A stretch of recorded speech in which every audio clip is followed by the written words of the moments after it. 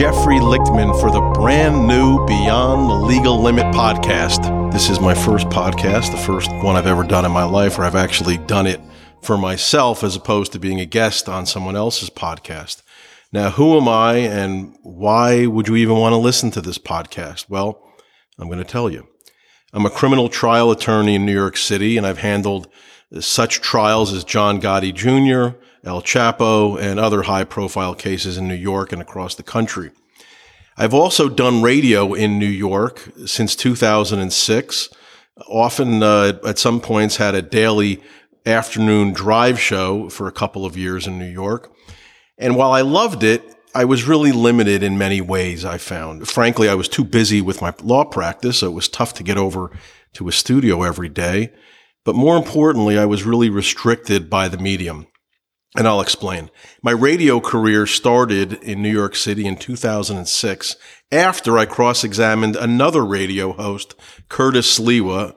He was on WABC Radio in New York at the time, in the Gotti Jr. case. Now, I'm going to talk about this trial in this podcast a bit and in other podcasts as we go forward.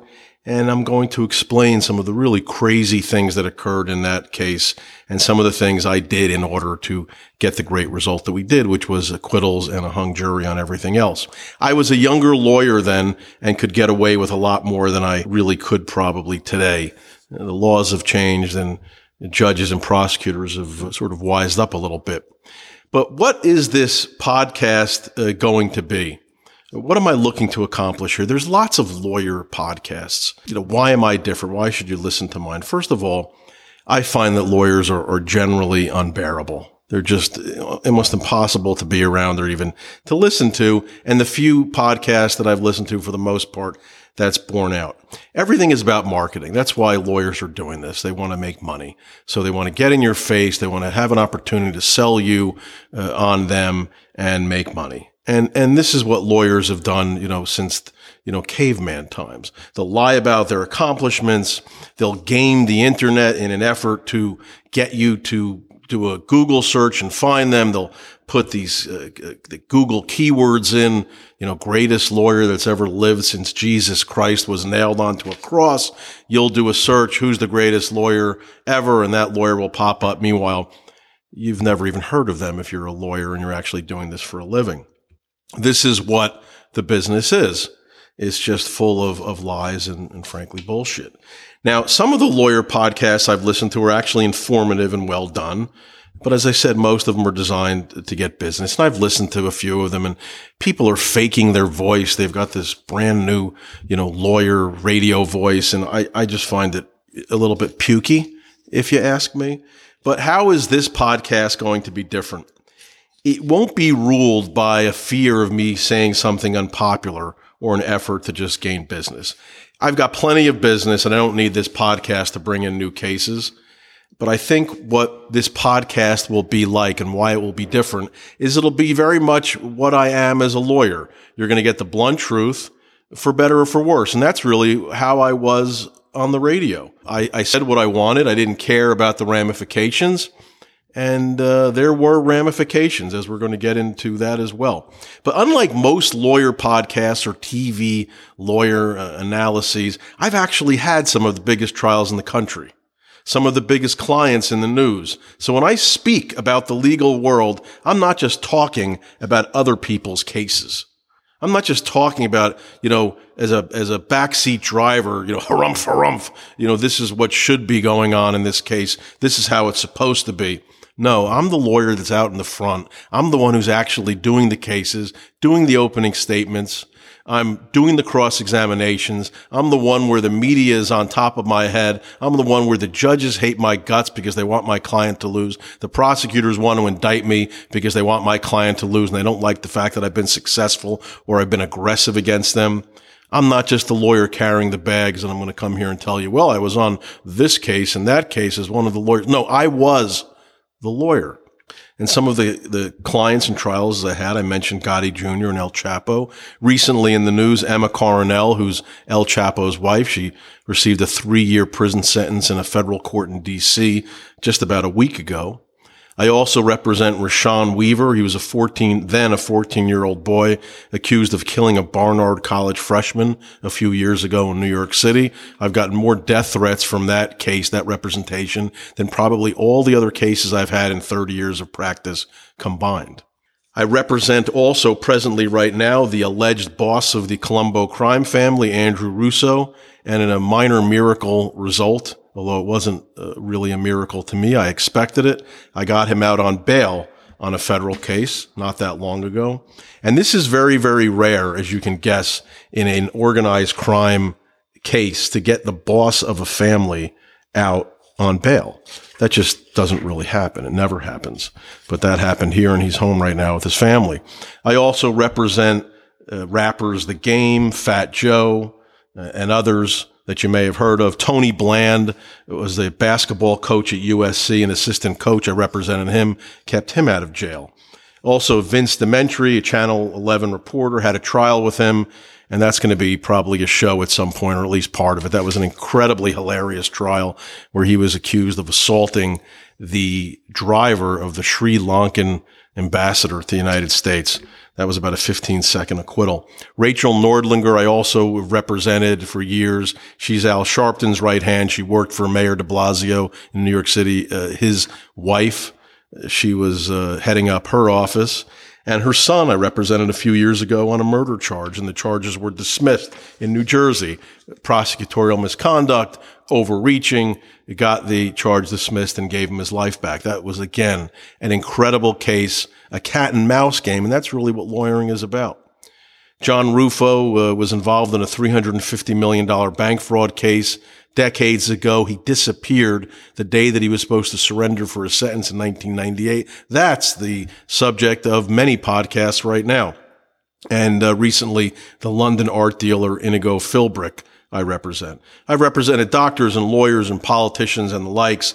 And on these podcasts, I'm going to discuss what actually occurred behind the scenes in some of these cases, as well as what it's like to actually try these cases. And I think that that's what's going to make this podcast different, is you're going to hear what lawyers actually think, what they actually do. And you're going to hear it from the horse's mouth, not just somebody who calls himself an expert and opines on TV about it. Now, I do have other interests, and that's also going to be included in these podcasts. And if I just spoke about law, I suppose it would be interesting. There's a lot of good lawyer stories, but there's a reason why I have other interests, because the law sometimes can get annoying and boring. And, beyond the law, you're going to hear about my thoughts, and oftentimes they're political in nature. But back to the radio and how I got started. It was in 2006. I had just finished the cross-examination and trial, the cross-examination of Curtis Lewa and the trial of John Gotti Jr., and I absolutely crushed Curtis. I mean, it was an obliteration just beyond imagination. It was a very, very personal cross-examination. I didn't know who Curtis Lewa was, other than the fact that he was the head of the Guardian Angels and wore that stupid beret all the time, and that red sateen jacket is how he called it. He was an oddity in New York. I mean, that's what New York is filled with.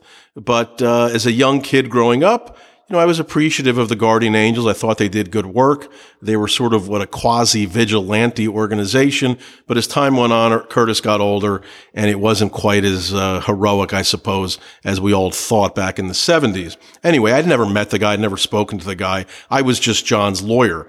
But Curtis was going crazy because I suppose on the radio, he wants ratings, and that's, Curtis's entire life is ratings. So he would constantly go after me on the air about my representation of John. This was obviously well before the trial. And in the months leading up, it would get worse. And I don't listen to the radio. I still don't. I don't listen to talk radio at all unless I'm on it, because I just find it tedious to listen. I'd rather listen to music. And I would have friends texting me, Curtis is talking about you now on ABC, and I would be in a cab and I'd ask them to change the station. He would just be shit-talking the hell out of me. And it was funny and amusing because I knew that it was shtick, but it was getting personal at times. And I felt, what? This guy thinks this trial is a joke. He's using this trial, his opportunity to testify as supposedly a victim of a shooting. He was shot supposedly a couple of times in the stomach. And he's using it for his own personal gain. I found that just so incredibly grotesque and just idiotic. So I brought a motion to try to silence Curtis, which of course was the stupidest thing to do, because not only did the motion fail, but it just ginned him up more. He knew that he was getting to me, and of course that became a topic of many radio shows as well. But it made me take it, and I'm the wrong person. As a lawyer, you just don't want to get me so emotionally, personally involved in a case. Not that I'm not usually, but with a witness, I was just crazed to discredit this guy. And I knew that he wasn't the most important witness in the case. He had gotten shot. He was a victim. It's not like he had all that much information to give, but it was important to me to discredit him because he was really the public face of the case. And if I could discredit him, I figured that the case would largely crumble, or at least somewhat, because they had a zillion different rats, different cooperators, the government to testify. So what I did is I just dug into this guy, like in the craziest manner ever. I got every article that he had ever been quoted in about his early crime-fighting exploits. Now remember, Curtis had admitted in the early 90s that he had fabricated some of these crime-fighting exploits to get publicity for the Guardian Angels. So I just dug in, and there was like 6 instances that he had admitted that he had done this. I dug into every one of these, every article that existed, and found there was a lot more than 6. He just was lying his ass off. And in retrospect, looking back on it, 15 years later, you could tell which ones were pretty obvious lies. There'd be massive inconsistencies from interview to interview, and some of the stuff was just ridiculous. I got his ex-wife's book. It was out of print, Lisa, and it was just a completely moronic, self-serving book filled with more lies, and I was going to use them as well. And then I would read some of the stuff, and he said some horribly racist things back then. And this is decades ago, from the 70s. He only admitted to the lies in the 90s, and he would make up people that had attacked him, during his crime-fighting exploits, and they'd be like 8 feet tall gorillas, he'd describe them as. Now, Curtis actually is not a racist. I've spent a lot of time with him doing shows with him. For a year and a half, I sat next to him for 2 hours a day and did a show with him. So as much as you can get to know a weirdo like Curtis Sliwa, I did. And the guy's not a racist. It really was the sign of the times, the language that he used. I never felt that he was a racist when I was with him. But the comments that he made, and I knew would be brought before the jury, would certainly appear racist and make him look like a complete jackass. So that was the reason why I frankly focused on some of that, because again, he personally attacked me when he knew I didn't have any forum to go after him. He had the radio waves, which is very powerful, and he used it against me, just trashed me constantly. Me, my family, anything he could. So I was going to get back at him when there was a much bigger stage, not just the WABC, but when the whole world was watching his cross-examination. In addition, he's so greedy and so dishonest that I learned that he was getting paid to give speeches about the time that he was shot by supposedly Gotti's henchmen.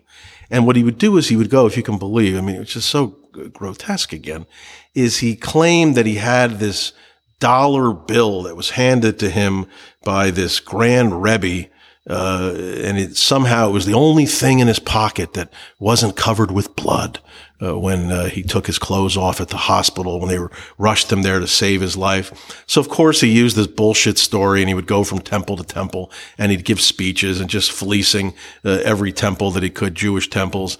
And I started looking around. He was getting paid for them decent amounts for like a 50-minute speech. So this is the kind of stuff that I did as a lawyer, and sort of explains a little bit the kind of person I am. And I really do think that it's instructive, the kind of person that I am, is I fabricated a congregation in New Jersey, a temple. I made up the name of a temple. I got stationery.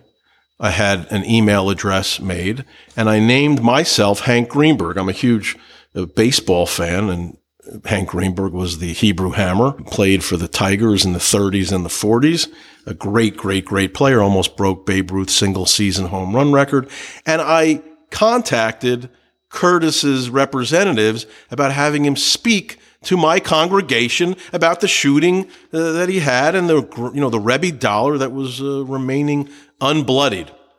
incredibly, because Curtis is, just, there's not a lot of thinking going on there in that melon, I was contacted by one of his representatives, and we went back and forth on email, and I said I needed him to speak at our temple, and he's such a huge inspiration to me. And of course, they ate that bullshit up. And the next thing I know, I get in the email, it was sent to a box, a P.O. box that I had set up for this congregation, and it had an address. It didn't have a P.O. box number, so it looked real. And I get this contract, and they're calling for a $25,000 fee for this clown to speak at this fake congregation about the shooting by John Gotti.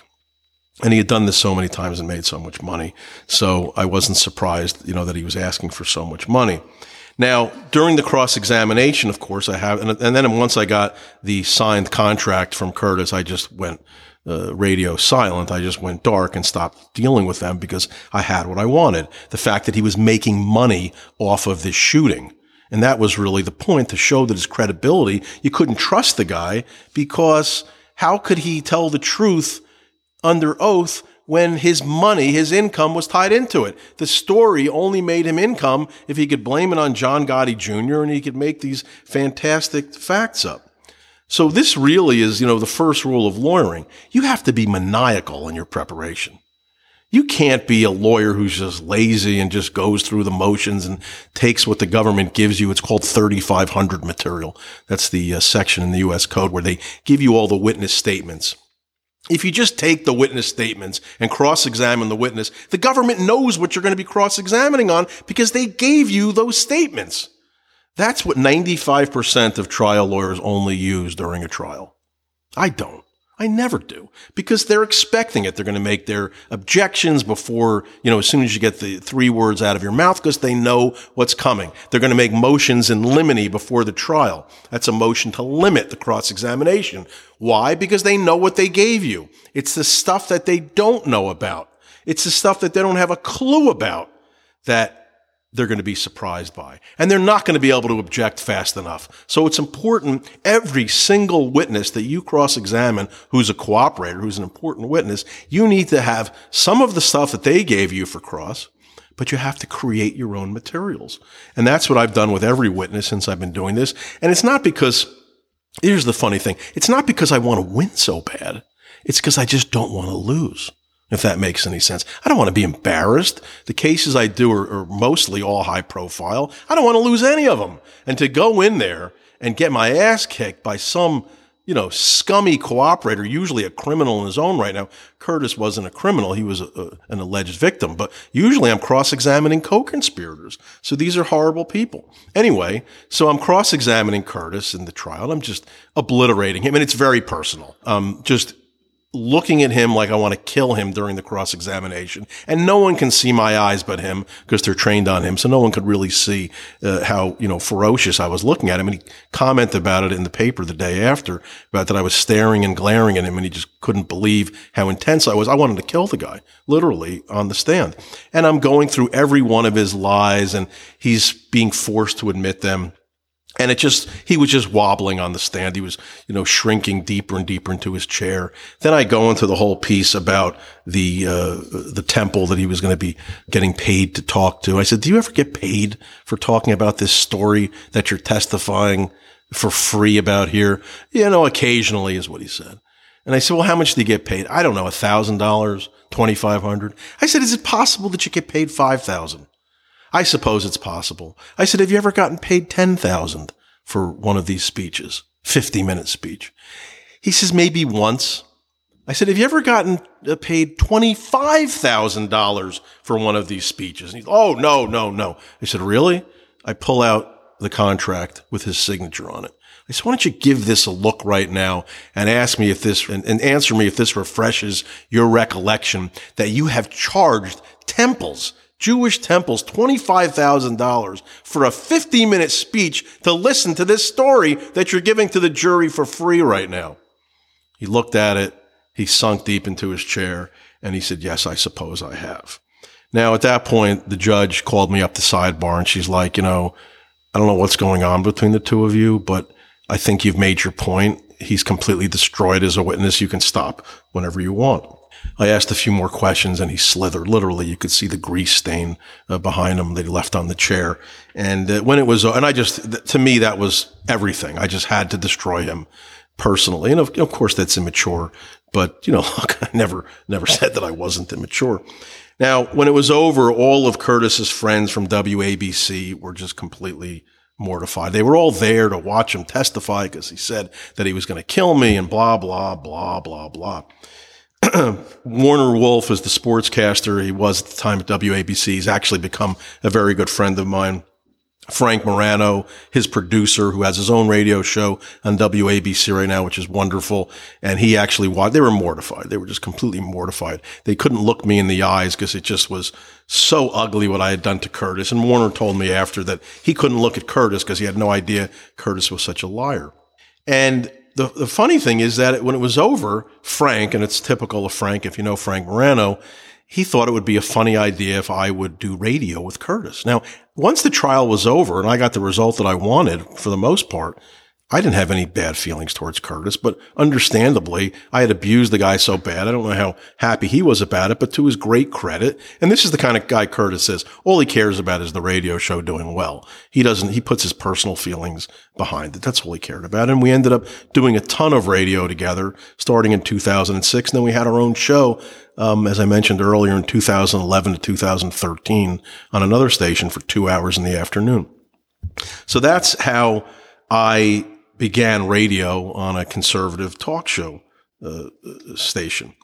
Now, one of the things that I thought was interesting, and I think what made me a decent radio host, is the fact that I had a political stance that went from being a liberal to a conservative.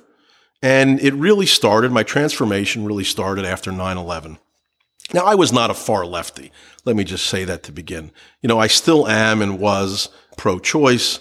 I'm for gay marriage. I'm for some gun control, and I'm a rabid Second Amendment guy, and I've got a ton of guns, and I love them like my children. But once 9/11 happened, I just felt that the country was shifting. Remember, the only Democrats that I had really known and respected at the time up to then was Bill Clinton, who now would be almost a Republican.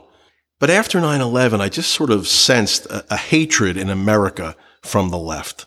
They were just almost happy that this had happened, that we had deserved this. And I was not a George W. Bush fan. I'm still not. But I felt that whatever mistakes we had made, we didn't deserve this. And anybody who's rooting against America, frankly, makes me nauseous. So I had basically given up the Democratic Party. And as a Jew, and I'm a Zionist. I'm probably a Zionist, a lover of Israel, more than I even am a Jew, or at least I identify. Once Obama came on the scene in 2007, 2008, I was certainly sure that it was the right move never to be a Democrat again. I mean, he was close with the Reverend Jeremiah Wright, who preached against Jews for decades while Obama sat there in the church in the pews. Remember the chickens are coming home to roost comments after 9/11 about America, that we deserve that attack. And then when Obama was forced to give up Jeremiah Wright, he said, "The Jews are keeping Obama from me." I don't know if you remember that, but I certainly remember that. And Jeremiah Wright claimed that the American government invented AIDS to give to minorities. And as I said, Obama sat there and listened to that for decades. He didn't leave the church. He was Obama's pastor. He officiated at his wedding. He baptized Obama's children. He was set to give the invocation before Obama announced his candidacy for president. So you can't be someone who sits in those seats, in those pews for decades, listening to that garbage, the Jew-hating, the America-hating shit, and think that it doesn't impact the guy who's sitting there. Of course it does. In addition, Obama had a great friendship with a Columbia University professor named Rashid Khalidi. He was the former spokesperson for the PLO. He was the right hand of Palestinian terrorist leader Yasser Arafat. And Obama claimed publicly that Khalidi shaped his thoughts on the Middle East. Now, Khalidi is a virulent Jew hater, an apologist for Palestinian terrorism. He referred to Jews who would be working for Trump before Trump came into office after the election as infesting the Trump transition team. These people are going to infest our government as of January 20. Now, this is Nazi Germany 101, language, referring to Jews as vermin that infect society. That's what Rashid Khalidi is. And while, at Columbia, he's brought over many radical Muslim terror supporters to Columbia to study with him in New York there. And they brought over, naturally, their crazy terror-loving ideas. They dominated that campus, made it very uncomfortable to be a Jew there. They were violent, there were threats, and many were sent back because of their violence to the Islamist shitholes that they came from due to the threats they made while they were students at Columbia. And a lot of the violence was due to what they heard on my radio shows back then. They listened. It was one of their classes. It was part of the syllabus. They listened and they'd come to class the next day because I was pro-Israel. And if you can imagine being pro-Israel and anti-Muslim terror, that was such a shock to these new American students. But I've never discussed this publicly. I'm going to do this on a podcast, what happened back then, but I was in the middle of it. I spoke to the president of Columbia, Lee Bollinger, about it, and he acknowledged the problem that Rashid Khalidi presented on that campus. And as I said, we're going to talk about that and get into that at one point because it's a truly fascinating story that never hit the news media. It's going to hit it here.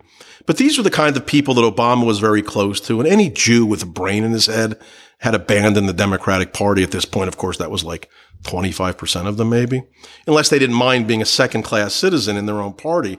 And I said these things back in 2008 on the radio when Obama was running, and it's 2022 almost, and the Democrats are worse than ever when it comes to Jews. The crazed Jew-hating Muslim Congresswoman Rashida Tlaib, Ilhan Omar. I mean, how much more evidence do you need to get before you realize that they don't want you as part of their party unless you're a Jew that openly hates Israel? They don't want you.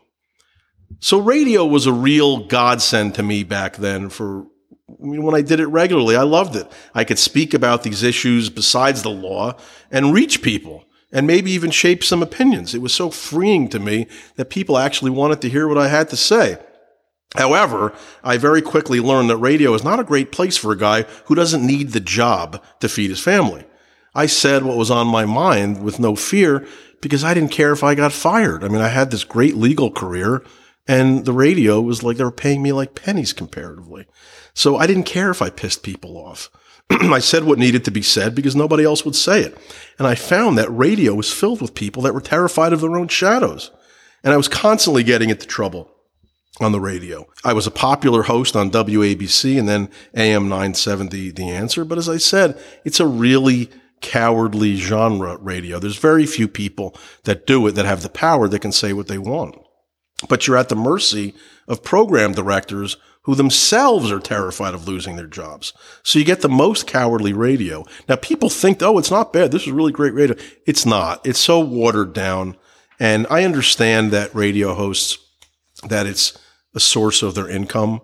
This is the only thing they do to earn a living. So they have to be careful. But for me, I didn't care. But I was constantly, as I said, getting into hot water, threats. We did a show, Curtis and I, in the afternoon drive time on AM 970 that was on the floor, the first floor of the Pennsylvania Hotel across from Penn Station. And it was in front of a giant window. And they had to move us to an interior office many floors up because there were threats of violence. Anything that I would say against radical Islam, of course, caused people to send in emails they wanted to kill us. Now, the station was terrified. Curtis was constantly complaining to the program director, and the program director was constantly telling me to do safer radio. And it just was not what I was there for. I mean, why do it if I'm going to be doing safe radio? I was doing it because I needed to say these things. And Curtis didn't want to lose the job. I understand. But it was always behind my back, and it was always pathetic, just cowardly bullshit. And that's the reason why I'm here, I suppose, doing a podcast, because you can say things here that you can't say on the radio. And eventually, I was fired from AM 970, The Answer, because I did a show where I talked about why there was such a prevalence of child molestation in the Muslim world. Not talking about in America, but in the countries over there. And I explained, and I had a professor from Columbia come on and explain that, well, in these other countries, they view the Quran literally. And in the Quran, Muhammad took a wife. He's the prophet of Islam. He took a wife at age 6 and supposedly had sex at around age 9. And therefore, people are following their prophet over there. And sometimes, this is why they have these marriages. 10-year-olds are getting marriages over there. It doesn't happen in America. At least I don't think it does, or at least not very often. But it happens over there a lot because they take the Quran literally. So you just can imagine the outcry. I mean, Curtis lost his mind. He was arguing against me, even though there was really nothing to argue about. These are facts. They may be unpleasant and uncomfortable facts, but they're facts. And I get a call from the program director, Phil Boyce. Nice enough guy. Whenever he had any kind of legal issue, he had no problem calling me and having me work for him for free. But he couldn't bear the thought of getting into any trouble with the comments that I made. And he said to me, "You have to apologize." And I'm like, "Apologize?" And he's screaming and yelling like this, like I'm getting yelled at by some fucking program director. Like I gave a shit what the program director thought. Like this was my job. This was my career. I didn't care. He's screaming at me and I'm laughing to myself. "You have to apologize. You can't do this." I'm like, "Fuck you. I'm not apologizing." And of course I didn't apologize and I got terminated. And, I suppose in a way, I knew I was going to go out eventually, from something like this. I didn't care. This was May 31st, I think, 2013. The hilarious thing is I never heard from Curtis again. I sat next to him for a year and a half every day. I did hundreds of hours of shows with him before that year and a half period. I didn't get a call from him, not a text, nothing. And it's been, 8.5 years since then? And this was a guy who at one point was doing the morning show while we both did the afternoon show at the station. They asked me to take over his morning show because I was more liked as a radio host. And it probably was because, Curtis is a good radio guy, but it was just the same stuff over and over, year after year, mobsters and their lobsters and, all the same, lines that you just would like cringe from. The first time you heard it, you're like, well, that's not really funny, but I guess it's original and moolah shmoolah. And it just, but like the 17,000th time, it's stale. And that's, really, I think they wanted something different. And I was more outspoken. God knows I probably would have lasted 3 weeks and they would have had to fire me if I was the morning host. But I told Curtis about it because he had a family and he had to support them. And I didn't want him to lose his job. But even after all that, and he knew that I was loyal to him, never heard from him again. That's Curtis Sliwa. You take him for what he is, and, I have no hard feelings about it.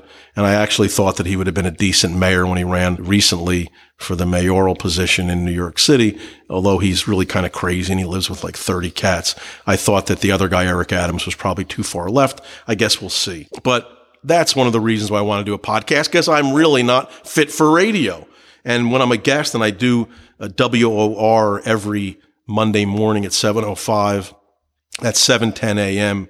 in New York City, it's just too short. It's one segment. I do it every week. I love it. It's for the Len and Michael show every Monday morning. And I really do love it. The guys are actually really good dudes. They're solid.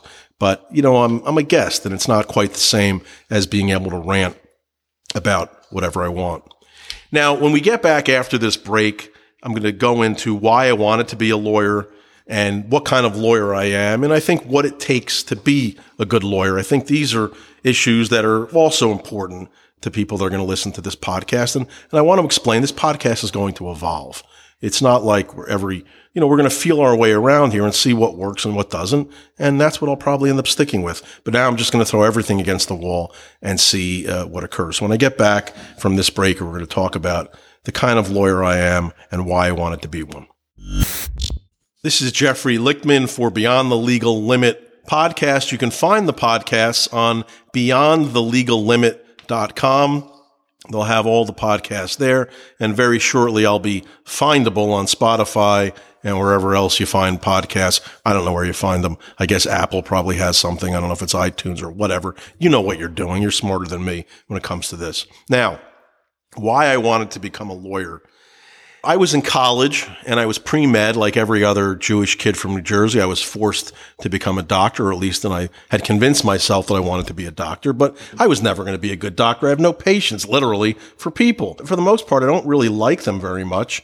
And, it really wasn't for me, but I was young and I really didn't have the stomach to stand up, I suppose, to my parents.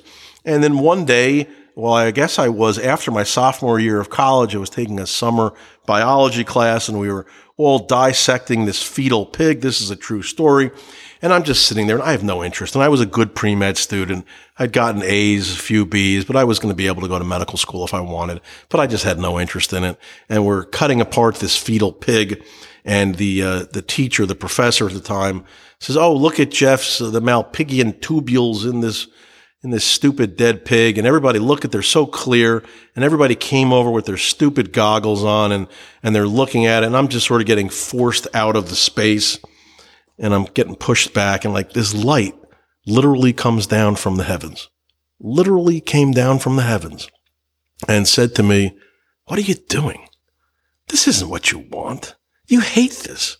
Stop this. Just leave. Just leave." So I left and I quit pre-med that day. I ended up just leaving that class. I wouldn't go back. I took an incomplete. I had no interest. I wanted to be a lawyer. I was good with reading and writing and arguing, clearly, if anybody knows me.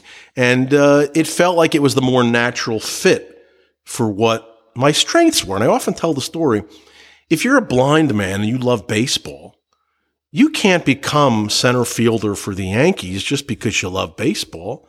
You're blind. You can't catch the ball. So you need to find something that befits your talents. And my talents really fit in law. And that's why I decided to do it. I didn't know anybody in the field. I wrote letters out until someone finally gave me a job. And eventually I ended up with a great lawyer named Jerry Shargell, who's recently retired, one of the finest trial lawyers maybe in the history of New York. And I worked for him for 6 or 7 years, and I sat with him trial after trial and watched him and learned. I would have done it for free. Jerry, he paid me almost as if I was working for free. Just kidding, Jerry, if you're hearing this. But he really taught me most everything. And then one summer, it was the summer of 1995, I had the opportunity to do 3 trials in a row with Jerry, and 2 of them were mafia trials. It was during the Colombo family war trials, where 2 factions of the Colombo family were killing each other in the streets of Manhattan and Brooklyn. And I had the great fortune of having one of Jerry's co-counsel in the case was Jimmy LaRosa, probably the other greatest trial lawyer I'd ever seen. And I got to be on trial with them for, 8-10 weeks, like straight, and to learn everything that I could possibly learn from those 2 great men. And they were completely opposite trial lawyers.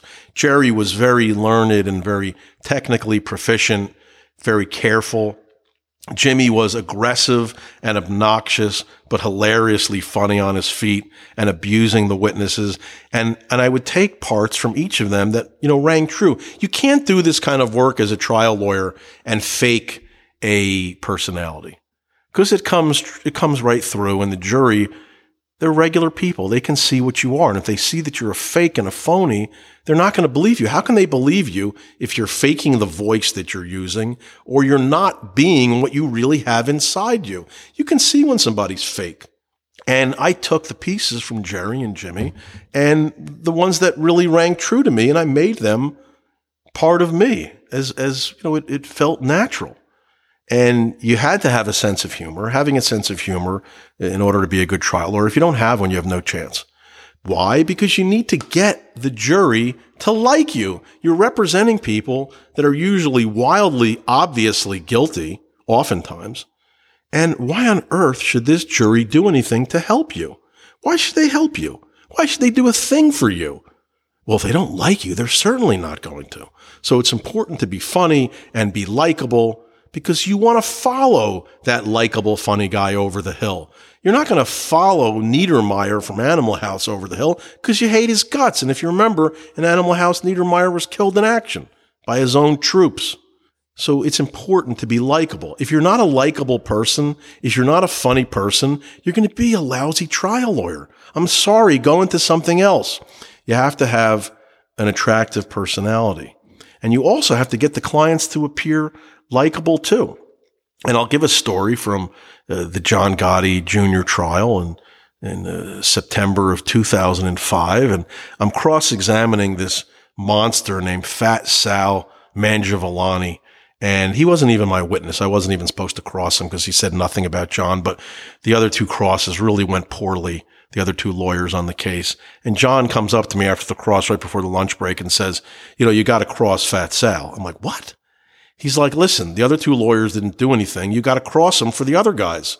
I'm like, John, I haven't even read this guy's materials. I wasn't even planning on crossing him. He's like, you have the lunch break. Can you do it? So over the lunch break, I read a handful of the materials and there was gold in them. And my style was different than the other lawyers. I'm very aggressive. I'm not afraid to, be obnoxious or take some chances. I'm not a polite man. I'm not a gentleman inside the courtroom. So I just start abusing Fat Sal during the cross and his taxes and this and all these lies and the easy stuff, the ground balls it should have been. I didn't have the time or obviously the resources to dig into him. I only had the lunch hour. And I'm just killing this guy. And he weighs 600 pounds. And he was likable when he started. He was funny, this fat, funny guy. But he was also violent and I'm bringing it out and he's getting upset and I'm abusing him and I'm just abusing him. And this is probably one of my weaknesses as a trial lawyer is I don't know when to shut up. Because sometimes I just can't control myself because I do have some inner rage, and anybody who knows me would tend to agree.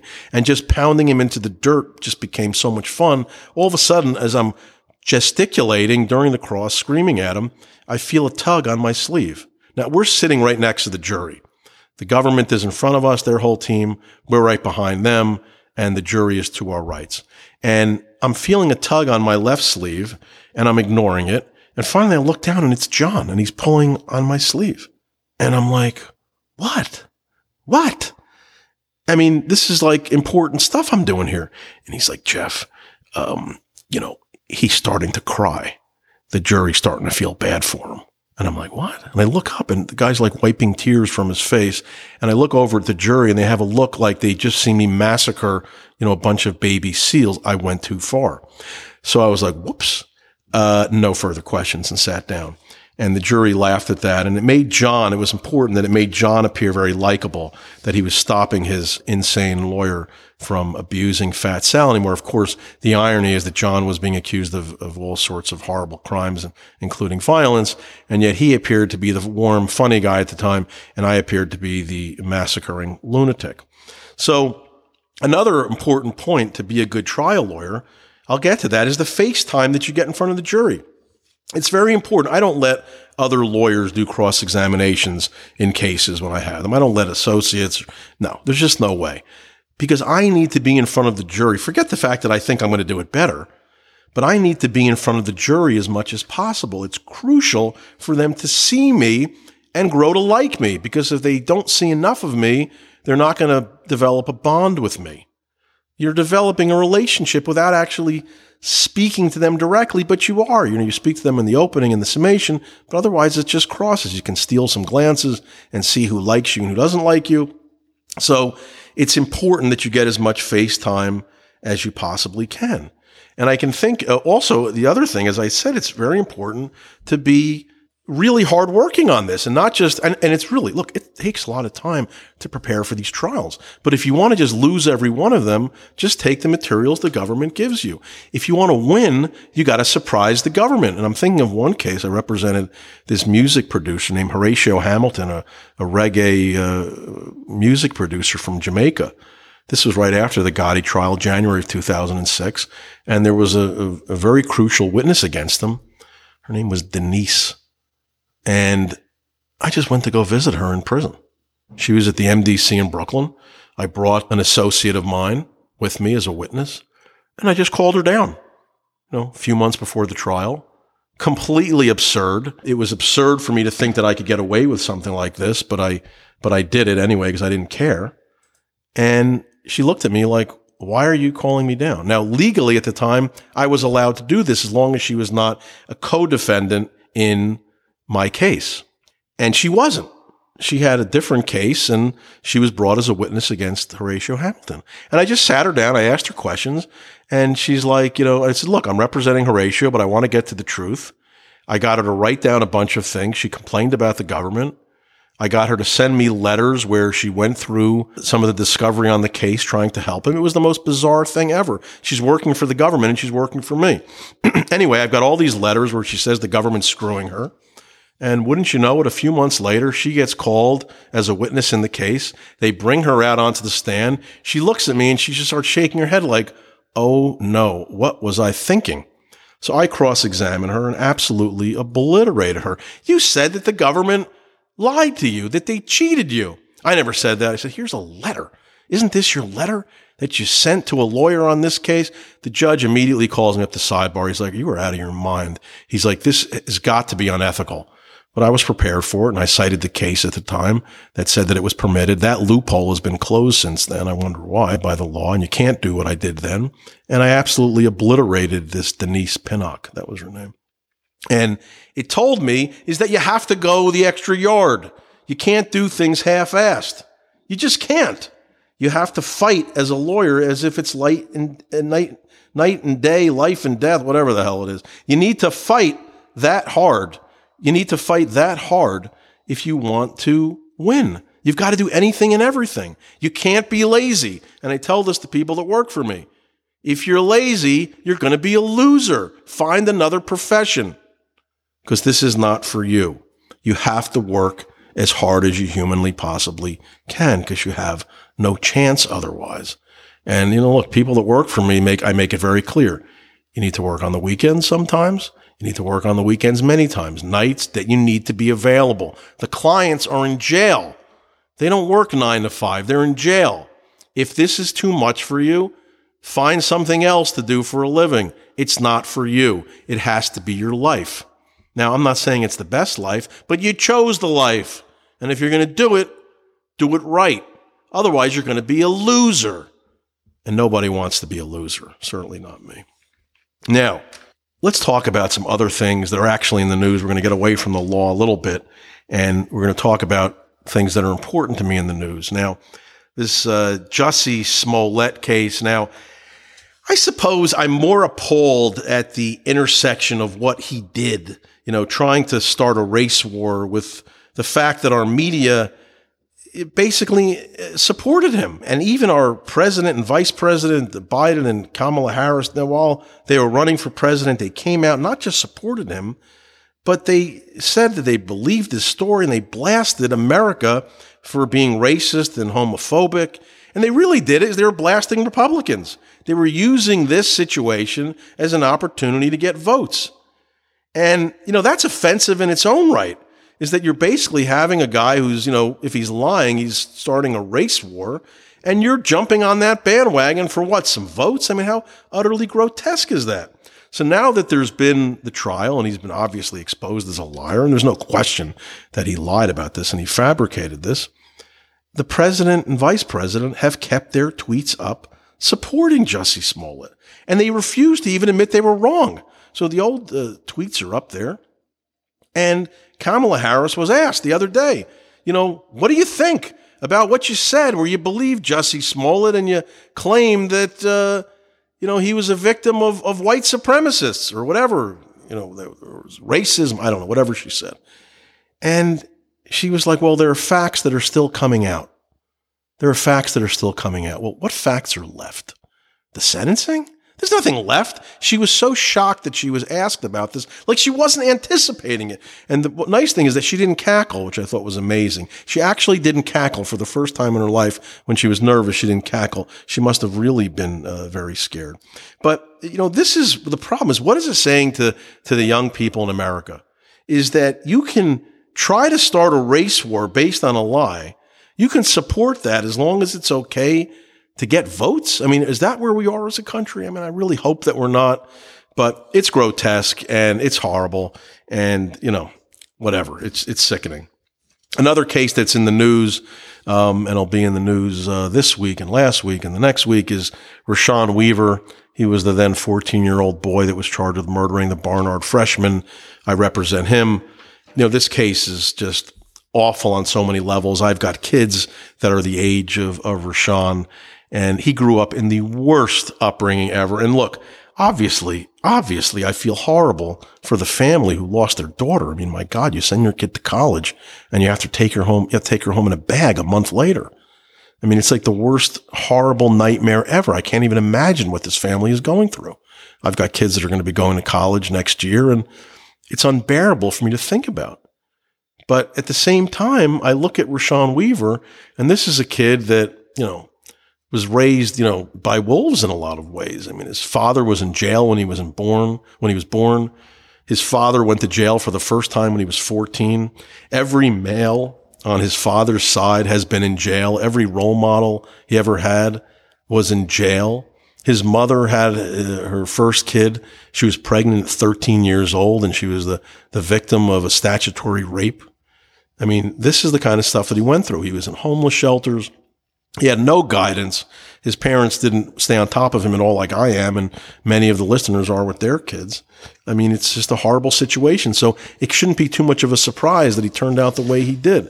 So I considered him a victim as well, and for daring to say that, I angered so many people. But look, if we're all about, righting society's wrongs, what happens to a 14-year-old kid that when Child Protective Services come to check on the family, the mother kicks him out of the apartment? Even though she's on drugs or she's drunk, whatever it was, I don't know. She wasn't taking care of the kids correctly. She was overwhelmed, and the kid just fell through the cracks. So, I look at this as there's no winners and everybody's a loser on that case. But as a defense lawyer, I feel bad about it. I certainly do. Other things in the news is Iran, President Biden's desperate attempt to get America and Iran back into the nukes deal that Trump ripped up. And I'm not a Trump fan, just so you know, but I'm not a never Trumper. I'd support him if I have to, but I think he's absolutely horrible for the Republican Party. But I think he was certainly right on Iran, at least largely. I mean, Iran claims they want peace, they want this deal, but they're currently occupying the Gaza Strip with Hamas, a Muslim terror group. They're occupying Lebanon with Hezbollah. They're occupying Yemen with the Houthis, another terror group. They're occupying Iraq. They're occupying Syria. They're attacking Israel, Bahrain, Saudi Arabia. They've attacked our soldiers in our bases in Syria. They tried to kill the prime minister of Iraq. They actually attacked our soldiers in Iraq as well. And all the while, they're claiming they want peace in this new nukes deal. They've already killed the prime minister of Lebanon years ago, and they took that country over and they've turned it into an absolute collapsing state. Now, when Obama made the deal with Iran behind the backs of the American people, sending tens of billions of dollars to Iran, at least in the form of cash payments and unfrozen assets, some of that money was used for terrorism, as even John Kerry and Obama were forced to admit. Allies of ours were killed because of that money that we gave Iran. They've taken American hostages since that deal went down in 2015. They've committed terrorism in America. They're recently accused of trying to kidnap an Iranian dissident in America. All the while, they supposedly want peace and a new nukes deal. And they're openly talking about destroying Israel. And they presently pay the Hamas Muslim terrorists in Gaza, which is south of Israel, to attack Israel, and they have. And they pay the Hezbollah Muslim terrorists in Lebanon, north of Israel. They're moving weapons through Syria that's also adjacent to Israel, and those weapons are to be used against Israel. All the while they claim they want peace and a new nukes deal. I mean, how stupid do you have to be to not see what these people are? And Biden thinks they want peace? And how can they want peace when they're attacking our armed forces and killing our allies? How about just no? How dumb do you have to be to think that this regime, and it's not the people of Iran, it's this Muslim terror regime that's controlled them, since the late 70s when they took our hostages in 79. Did they agree as part of any deal to pull out of Lebanon or Gaza or Syria or Iraq? No, that's going to continue regardless. We've come to accept it. Why are we accepting it? You can't have peace with these people. You need regime change. Because once they get nukes, we're going to have North Korea all over again, where you can yell and scream and, starve them, but they can always nuke you. And the difference is that as crazy as North Korea is, they're not led by a crazed, suicidal, religious fanatic who constantly talks about wanting to become a martyr. And that's why, like, when we had the Cold Wars with the USSR, they weren't filled with suicidal lunatics who wanted to die. They were people like us. Maybe they were communists, but they still were people. Iran does want to die, the leaders there. They can't have nukes. I'd rather nuke them first than them getting nukes. And listen, I hate to say it, but, we stopped World War II by dropping the atomic bomb on Japan. Now, granted, hundreds of thousands, 150,000 people were killed, but God knows how many millions of Americans would have died had we not stopped the war that way. Now, back to President Trump. To me, he was an utter disaster. He accomplished so little in his 4 years. To me, he was fighting on Twitter all day, not reading his briefings, not having a clue what was going on. He picked horrible people to work for him, and they almost all turned on him. And to me, we had a very small window to rescue the country from the far left, but it required a type of Republican president to do it, someone who could galvanize the moderates to convince them, and I'm not talking about just Republican moderates, but Democrats as well, to convince them that the far left was really in charge of the Democratic Party and that it was important and we have to keep these people on our side. But to me, Trump was just a buffoon. Every time he had a good day, he had a bad day the next one after by saying something stupid or doing something stupid. He never fixed the voter fraud that we all knew it was going to be coming in 2020. He was more concerned about his personal feuds and stopping. He didn't care about stopping the onslaught of the radical left in our universities. He talked about it. And on social media, he talked about it. He had 4 years, and it was important that he actually accomplished these things because they've snowballed. And he just didn't do enough what he needed to be done. Now, some of it wasn't his fault. Certainly, the Republican Party backstabbed him every time they had the opportunity. But a lot of it was his fault. He wasn't up to the job. He wasn't learned enough on the issues. And as I said, he just said so many dumb things. Now, he wasn't an ideologue, and that's what we really need. He wasn't someone who believed in the things we need a Republican leader to believe in. He was, constantly crying about people being disloyal to him when he was loyal to no one. I mean, he just trashed the Bibi Netanyahu in the news and said F him to him. Come on, man. It's like, do you care about Israel or not? What did Netanyahu do? Because he dared to congratulate Biden after the election? What was he supposed to do? Say, I'm against America because Biden won? It's idiotic. In addition, the January 6th defendants, they all came to the Capitol that day for Trump. They've been arrested and charged and imprisoned. Trump didn't help a single one of them. He threw out Steve Bannon, and Bannon was one of the few people who actually fought for him. Instead, he kept Jeff Sessions and John Bolton and God knows how many more who stabbed him in the back, Chris Wray. Trump let cities burn during the George Floyd protests. He should have really gone in there and cracked some skulls. The liberals had lost their mind and were taking over the cities. Trump did very little to stop it. He talked a big game, but in my mind, delivered very little. And look, I'd support him when push comes to shove, but as I said, I'm not a never Trumper, but I realize how important those 4 years were to build something before illegal immigration and the onslaught of new voters for Democrats take over and make it impossible for there ever to be a Republican in the White House again. So, we all saw how crazy Trump made the left, and instead of fighting back intelligently for the benefit of the country, he engaged in my mind, these silly personal spats, with Elizabeth Warren. Now, it was funny, and she certainly deserved it because she's a horrible person, but, also those mental patients on MSNBC, Joe and Mika, remember how important those two Georgia Senate races were after Trump lost the election? We needed to get at least one of them to keep the Senate, the Republicans. And Trump basically told people to stay home because he felt he was robbed in Georgia in the election, just before. And guess what? Democrats won both of the seats and now they control the Senate because of it. And that's really all on Trump. Now, maybe Trump was the only one who could have actually beaten Hillary Clinton. It's very possible. Maybe not. But once people saw what he was when he got into office, how crazy, every day was just crazy. And of course, the media didn't help, but neither did he. That's how he lost to a guy who was basically a corpse. I mean, Joe Biden was, practically a corpse. This was such an important election, as I said, to stem the tide of crazed leftism in America. And Trump blew the election. Now, it may have been stolen. I don't certainly know, but I do know that plenty of people turned off on Trump, plenty of his supporters. He lost to a guy who's been running for president since 1950. This is a guy that is a complete idiot, Biden. He gets caught cheating in law school. He gets caught plagiarizing in speeches when he's out on the stump. He lies about everything. And now he's old. He's not just dumb and dishonest, but now he's like 100 years old. And this guy beat Trump? I mean, come on, man. I mean, I don't think Ron DeSantis, the Florida governor, loses that election. We need someone smart, a leader, someone with an ideology who believes in this stuff. Trump's ideology is really just about himself. Now, obviously, Biden has been just a complete epic failure, he's just in every possible way. The Afghanistan pullout is the most obvious. Did Biden, even think perhaps we should have kept military bases there? So when the Taliban and Al-Qaeda and God knows what other Muslim terrorists act up there, we'd be able to launch attacks? No. He pulled everybody out. Does anybody really think that if we had our bases there, that we would allow Americans to be attacked for very long? The Taliban knew that as well.